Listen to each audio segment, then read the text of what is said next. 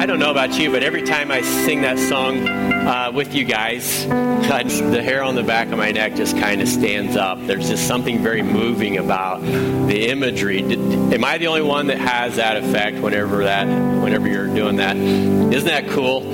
But what I like about it so much is it's so powerful. Whenever you're singing it, you feel like you can actually move mountains. You feel like you can take on the world. You get the sense that no matter what it is I'm facing, if I just have that sense of what I'm feeling right now, I know that I can overcome. But something happens to take that away. And you know what that is? Monday morning. Monday morning you wake up and you're definitely not in that state where you're singing with the rest of the group here this awesome song. You're just thinking, I need a little bit of caffeine so I can just start my day and begin to tackle all the problems in front of me.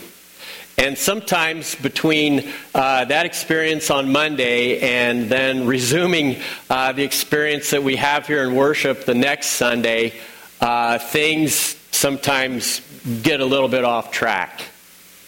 Do you know why that is? It's because the vision that we have here, the minute that we walk out of here, begins to leak. It begins to disappear. And the reason why we habitually come to worship every week is for that simple fact. That the way God inspires us in worship doesn't always stay with us through the course of every moment of every waking hour of the times in between we meet for worship. And God gets that. And God understands that our lives really are very much vision-oriented. We make plans. We have goals. We have things that we put on our calendar that are in front of us that we have yet to accomplish. And all of that, as it unfolds, needs periodic friendly reminders that we shouldn't forget why we're doing what we're doing. Now, this message series we've been doing on Caleb is getting ready to conclude today. And in the process, I want you to understand something very clearly about Caleb's journey as he's tried to follow God's plan for taking a group of people out of slavery in Egypt and all the oppressive forces that they experienced in that place, to a place where they can have really complete freedom within the boundaries of everything godly and moral and ethical to do pretty much whatever they want in a land that God's going to call them to live in. And while that sounds very good and very promising, for some reason the critical mass of the people that were called out of Egypt didn't have what it took to stay true to the course, to stay faithful to the vision. And along the way, to varying degrees, they just began to give up. They began to lose heart, but particularly the vision of what God had did for them back in Egypt started to fade. Oh yeah, he did deliver us from a mighty oppressor. Oh yeah, he did lead us through a body of water like no one has ever done before. Oh yeah, he did provide for us when we landed on the desert shore. And on and on. All of a sudden, all that stuff is just a distant memory, and it's just not really relevant in the moment. But if you're going to do anything worthwhile, you kind of have to remember where you've been, and maybe even the pain associated with where you've been. And then you have to think about what it is that is in front of you regarding where you're going, and whether or not what is in front of you is actually going to happen. Now, we can't predict our lives, the number of days that we have, but we can, with hopefully increasing degrees of confidence, trust that if God has promised that he's going to make everything right if we trust him through his Son to do so and ultimately land us at a destination where the promised land is only just an illustration of so much more that God has in store for you and I. If we can keep that memory and that hope alive in our lives, then we can carry on through the course of each day. And it may even apply just to your salvation and mine. Yeah, I'm saved, I've gone to church, I get to know God a little bit, but all of a sudden we get kind of comfortable and we sort of begin to make our own way without reference to God, and then pretty soon the vision of what we came out of in the past no longer really carries us into a hopeful future. How is it that we sustain ourselves along the way. If you have your message notes with you, there's a little surprising fact, if you haven't been made aware of it yet, that I just want to bring before your mind for a second. And that is, Caleb had a responsibility to hang tight with God's plan. And God wanted all of the people to take part in this wonderful inheritance.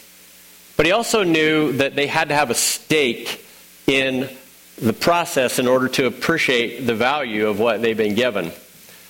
Let me just illustrate this briefly.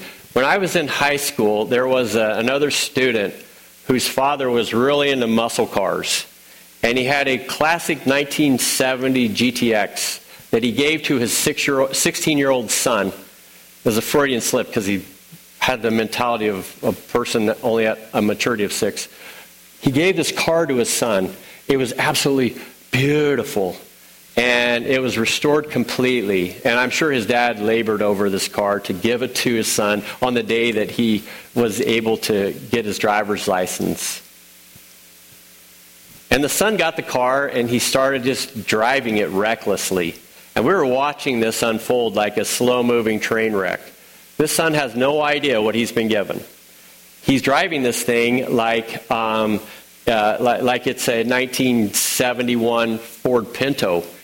And it would appear that there's a disconnect between the value of what he's been given and his appreciation for what it took for him to receive that.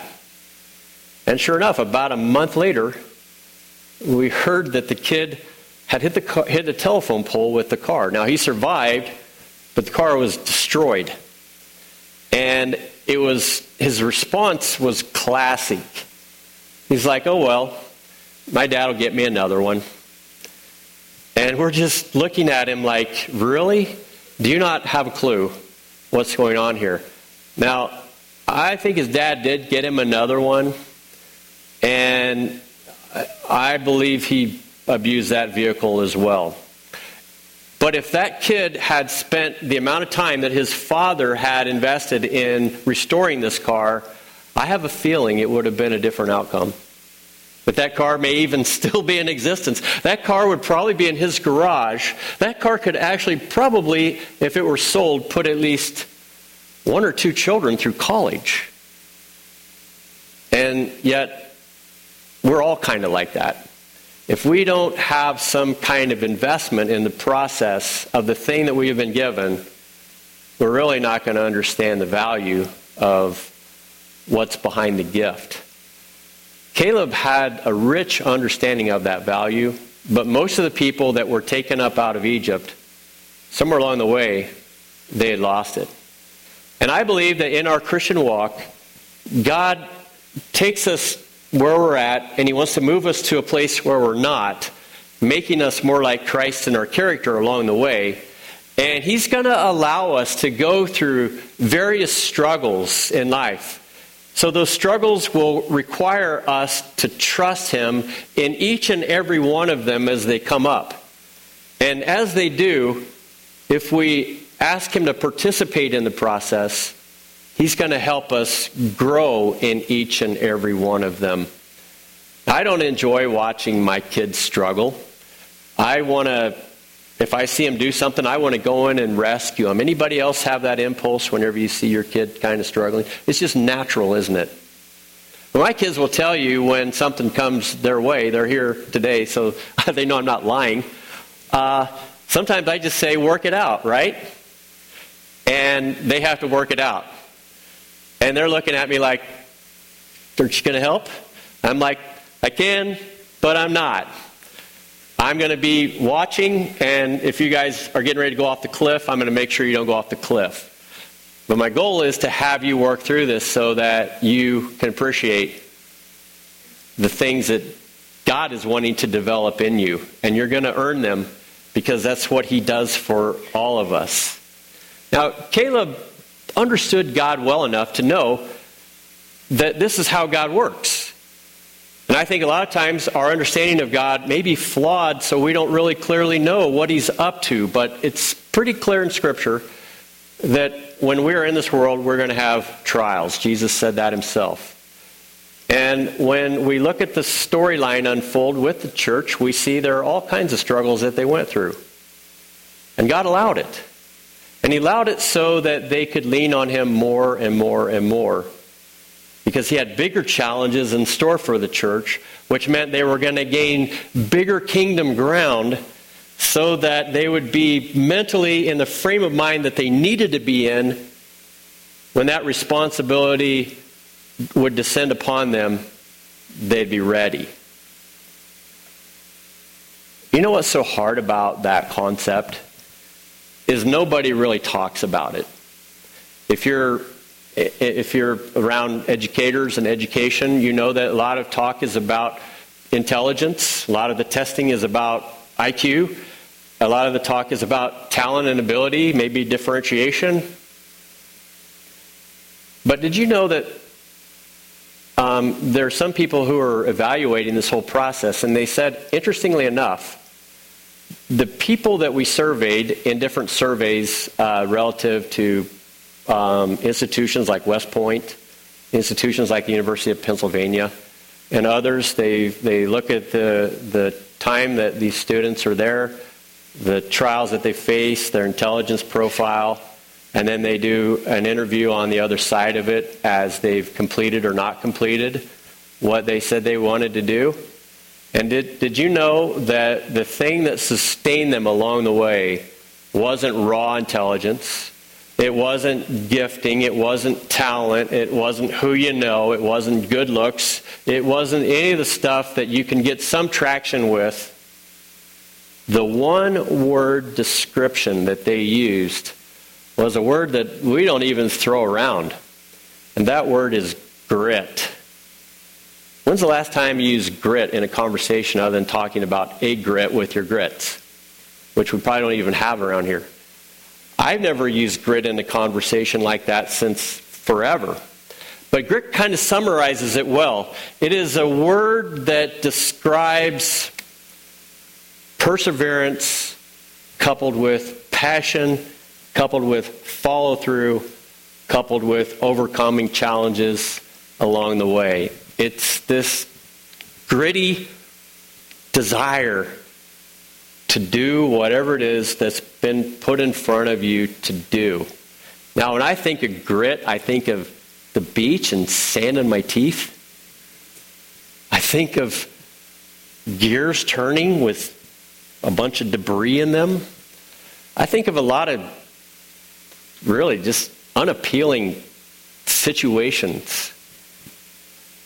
But it is a character quality that is essential for forward movement in the Christian faith. What the brain trust of people who are evaluating these things stumbled upon is something that God's been saying for the whole time that's necessary for you and I to stay the course. If you have your message notes, I want to explore a little bit about how Caleb and his situation applied that so that the dream that God had given him could come to fulfillment.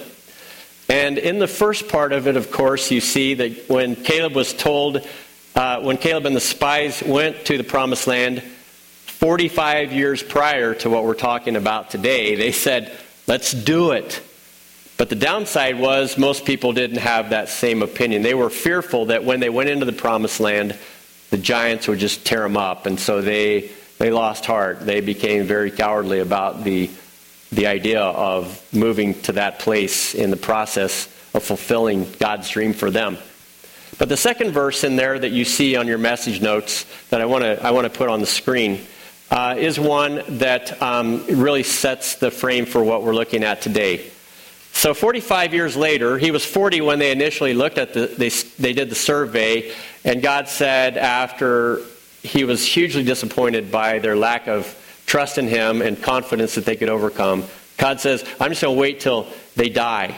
And he waited 45 years, or 40 years rather, and so when they had passed away, that generation of people, and there were just the kids growing up in that setting who would go into the promised land, Caleb and a contingent of people from the tribe of Judah went up to Joshua, who was now in charge because Moses is dead, and he said, we're ready to go. I am this day 85 years old. I am still as strong today as I was in the day that Moses sent me. My strength is now as my strength was then, for war and for going and for coming. Isn't that an incredible statement? Wouldn't you love to be able to say at 85, hey, feeling good, feeling like I'm 40. I don't know if that's going to be an option for most of us. I'm sure for some that maybe is the case, but that's a rare breed.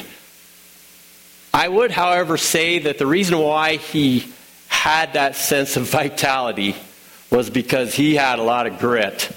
He was tough as nails, and 45 years of waiting did nothing but toughen him up even more. It's almost like those people who are in prison. A lot of times you'll see the prison yard scenes, and there'll be those guys over there, and all they do is lift weights all day long. You know, and they come out of prison, and they're just like built. And you're thinking, what have we created here? In some cases, sociopaths who are now very powerful. But Caleb looked at his 45 years as just conditioning. God's going to throw stuff at me while we're waiting. I'm going to condition. We're going to move on. And when we move on, we're going to be strong. And I suspect that most of us will never have that vitality. I know I sure won't. But there is sort of an ace in the hole for a believer. And it's in the next verse that we read in Ephesians 3:20 that's on your message notes as well. I'm not going to put it up there, but it just basically is Paul's affirmation that whenever we are called to do something, that God is actually working in us and through us and for us. And in describing that inner and outside presence of God in the equation, it changes things completely. And if God has given you a dream to do something for Him, chances are He's trying to hone not only your vision of who He is and why it's important, but He's also going to take you through a process of conditioning yourself. And I don't think that's all bad. I mean, one of the reasons why we ask people to volunteer is because we know that that is a pretty important pathway for you to grow in your faith. You learn to trust God to not only free up the time and the resources in your own way to make it happen. You learn to trust God when in any community setting, sometimes it's not always going to go perfectly. And you learn to trust God to work it through. Sometimes when you serve, it just goes awesome. And sometimes when you serve, there's conflict. And in either case, God is always there to make it work. He's always there to work it together for good. And you start to see that, and you start to see God in a little bit clearer way. And God is looking at you and I, and He's saying, if I've called you to do something, don't lose heart, because I'm going to be in there with you.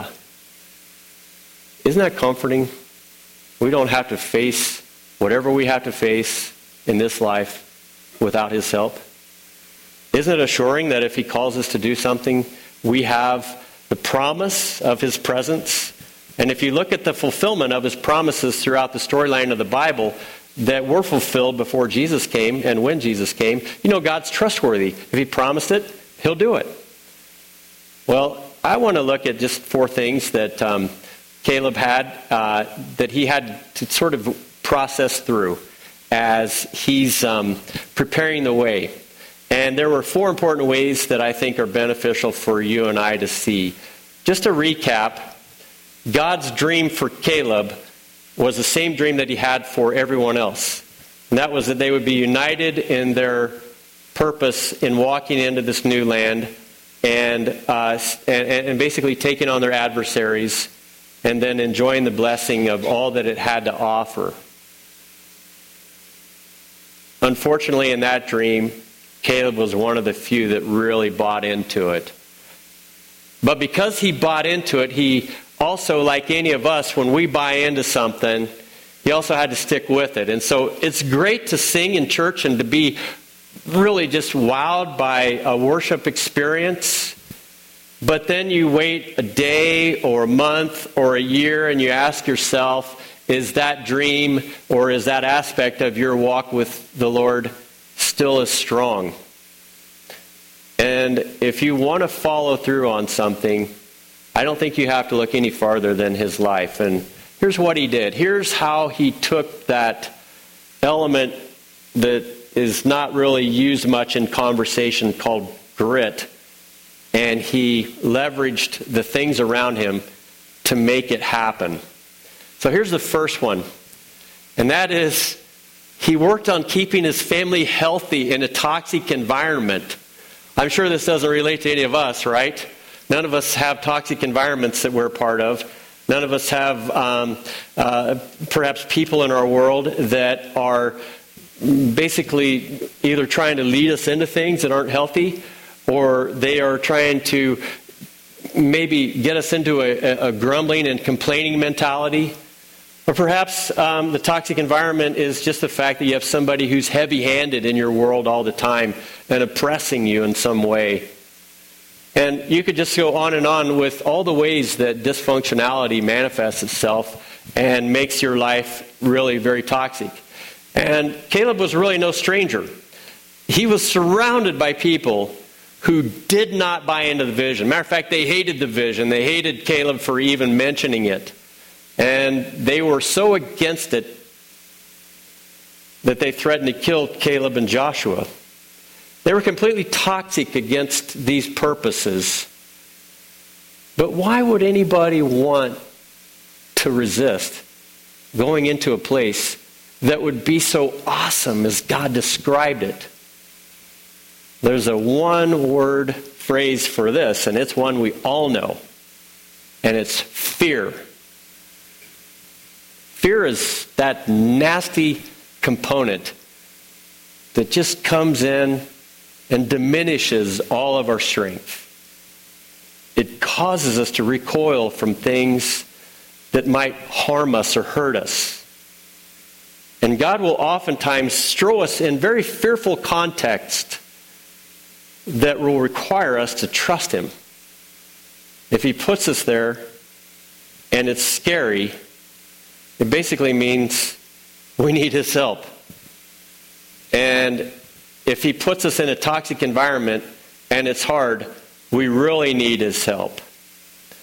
I don't think that Caleb's vision leaked out like an aquarium with a hole in it. Rather, I think it was always well-plenished. There was a source from outside of that whole set of circumstances that he constantly tapped into. And you know what that source is? The Word of God.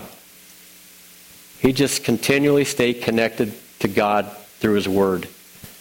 And he allowed that Word of the story of God that had been revealed up to that point to stay first and foremost. And if you're in a toxic environment every day, one of the things that keeps you from really being impacted by all of the negativity of it is to visit God's Word every day and to talk to God in the process.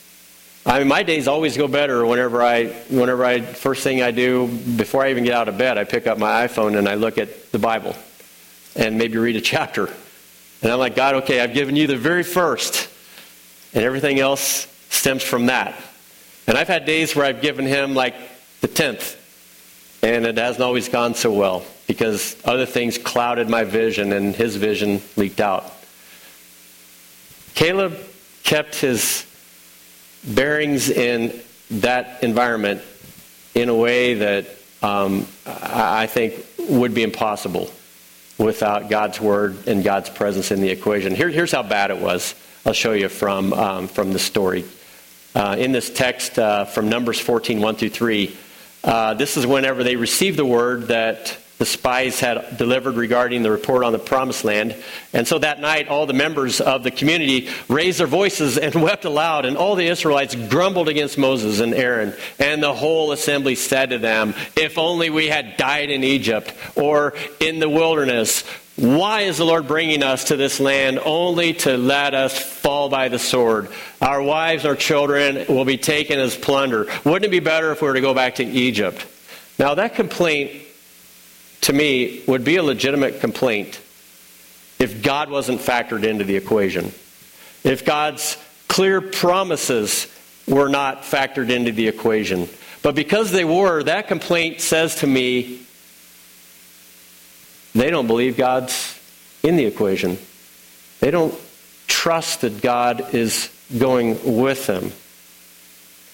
And maybe we'll see where we're at on this. I want to show a graphic quickly, and I want you to tell me what you read. What's that say? Is God nowhere? Or God is now here? What do you think? Who's the expert here? Who can decipher that for us? If you're the Israelites, you're saying God is nowhere. If you are, and it could say that just in a neutral situation like this. But if you're Caleb, you're saying, all I see is God is now here. He sees through the eyes of faith. The eyes of faith just pick out all the clues all around where God is. It's obvious. But the eyes of doubt and fear only see God nowhere. Caleb said, in order for this thing to get off the ground, God has to be everywhere. And as I look to see him everywhere, I find that he is. But I can't tell you pastorally how many times I've had people tell me, I just don't see God in my life anywhere. And I can't see God for them. All I can do is help them to develop eyes of faith that will give them a sense that God is with them. And even as I have conversations and I ask questions, I can actually help to bring to the surface, and you can too, where God has shown up, where God has blessed, where God has provided. Caleb's eyes of faith were tuned in such a way that he remained steadfast in his vision, and I think that really is the reason behind grit. Angela Duckworth did a TED Talk, if you've ever heard of TED Talks. And I actually have it, but I'm not going to show it. And she's from the University of Pennsylvania. She was a school teacher with elementary kids for a number of years. And she was trying to crack the code on why kids who were either from a whole range of intelligence and capability and talent, why kids weren't doing well. And she's the one who really tuned in on this concept of grit. As she did, she said, I understand that the gritty ones are the ones who do well, even if they're not as high on the intelligence list as everybody else. I understand that they're the ones who are able to follow through. But in her TED Talk, she says, I really can't explain why. And I think as a believer, it's not too hard to fill in the gaps. That the why is because they have a vision for what they want and they are following through on it.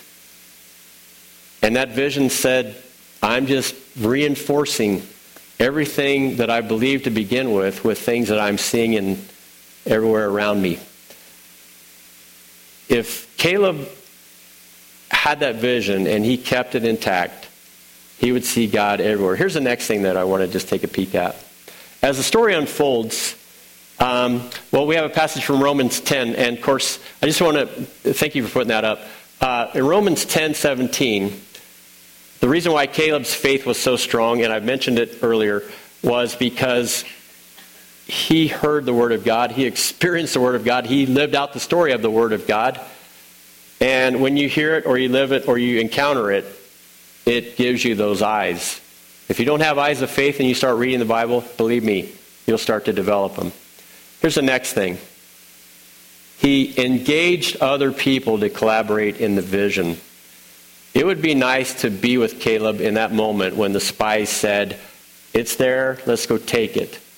But Caleb also had the presence of mind to realize, as he stepped back, that he couldn't do it alone.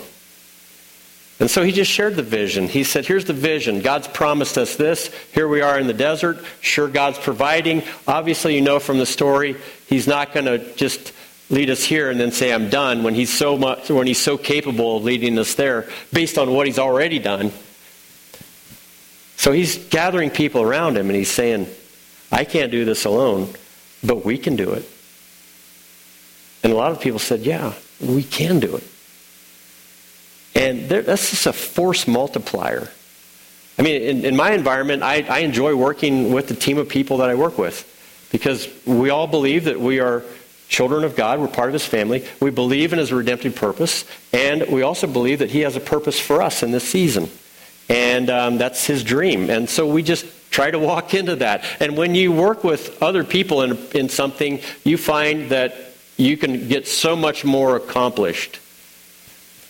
My kids are getting ready to go back to school, and I had a project I'm working on in the yard, and I'm sure they're always thrilled when I bring that up. But I know when they're here, it's a force multiplier, because what I would do with them would take me about an hour. What it would take for me to do it by myself would be an all-day thing. And when you engage other people in the vision, you just go that much faster towards its completion. Here's the third thing that Caleb saw as he engaged this cohort of people who were from the tribe of Judah. He engaged higher authorities for permission and blessing.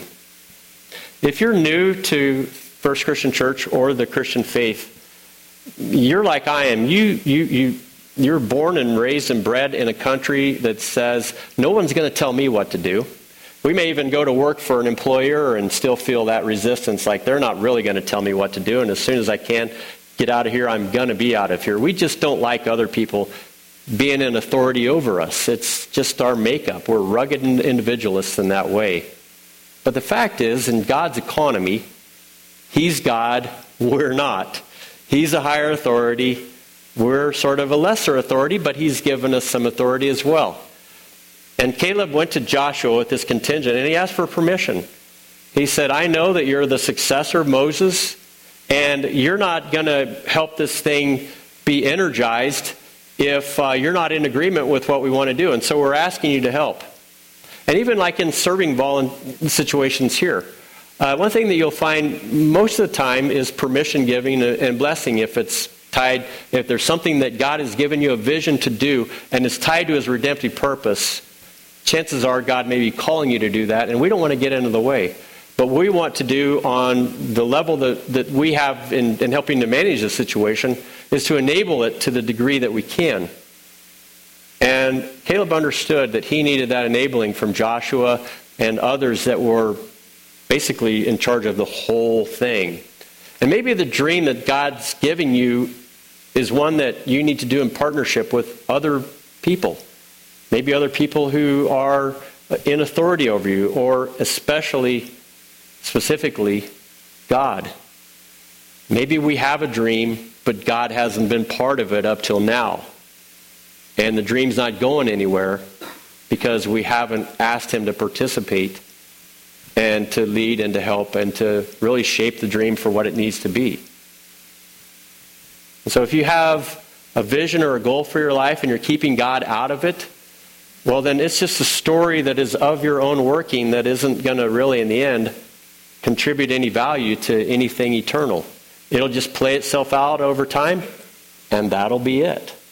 But if what you're doing in your God dream is tagged to His redemptive purpose, then when we all stand before God in that great day, whenever everything's done, and we give an account, we can be with others and say, yeah, we were involved in helping this person or this aspect of your kingdom to come about. Not pridefully boasting, but rather taking pleasure in knowing that we were part of a great collaboration called being the people of the kingdom of God. So there's a lot of cool things that Caleb understood that no one else did. And so he tagged his purposes constantly to God's purposes. Here's the last thing. He understood the value of grit as a necessary ingredient for seeing the dream through. So we're just back where we started. 45 years to complete a dream. Where were you at 45 years ago? Some of you can't answer that question for obvious reasons. I was 7. If I was told at age 7 that the dream that God has for you will be fulfilled in 45 years, that would have just been meaningless. But as we get older, God says, maybe it's going to just take a little bit more time than you think. Maybe my purposes are tagged to other things I've got going on. And when your time's ready, I'm going to basically say it's on. Time to go. Whatever it is that God's doing in our lives, He wants us to stick to it. He wants us to persevere. But He also wants us to bring Him into it so that the grit that we have isn't just our own, but it's a grit that comes from God. And maybe you've bounced from one thing to another, looking for that one thing that was worth investing your life in. But you're in the back of your mind thinking, this will probably be no different. I'll be doing this for a while, then I'll be on to something else. And I would say this is the bottom line. The bottom line for my life and for my God dream, whether it's just to start with having me in a relationship with Him through His Son, whatever that dream is as it unfolds in time with Him, the likelihood of it coming true corresponds directly to the strength of my ability to trust God along the way to see it through. If you don't trust God, it'll never happen. If you trust Him at every turn to overcome, you will have the sufficient grit that you need to not only know the Lord and to be kept in His mighty power, but to walk into a purpose that's going to add value to things eternal. It's pretty exciting. For me, there's nothing else more important in the world to be a part of than that. But my path is different than yours, and God may be saying, on the path that I put you on, I want you to shape it by the values that I have according to my kingdom and my righteousness. The Lord's calling us to something incredible. And the last thing I'd want to see is for any of us to stand before Him on that great day and Him saying, I called you, but you didn't really seem interested. And if any of us can play a role in helping you hear Him and act on what He's calling you to do, we want to do that.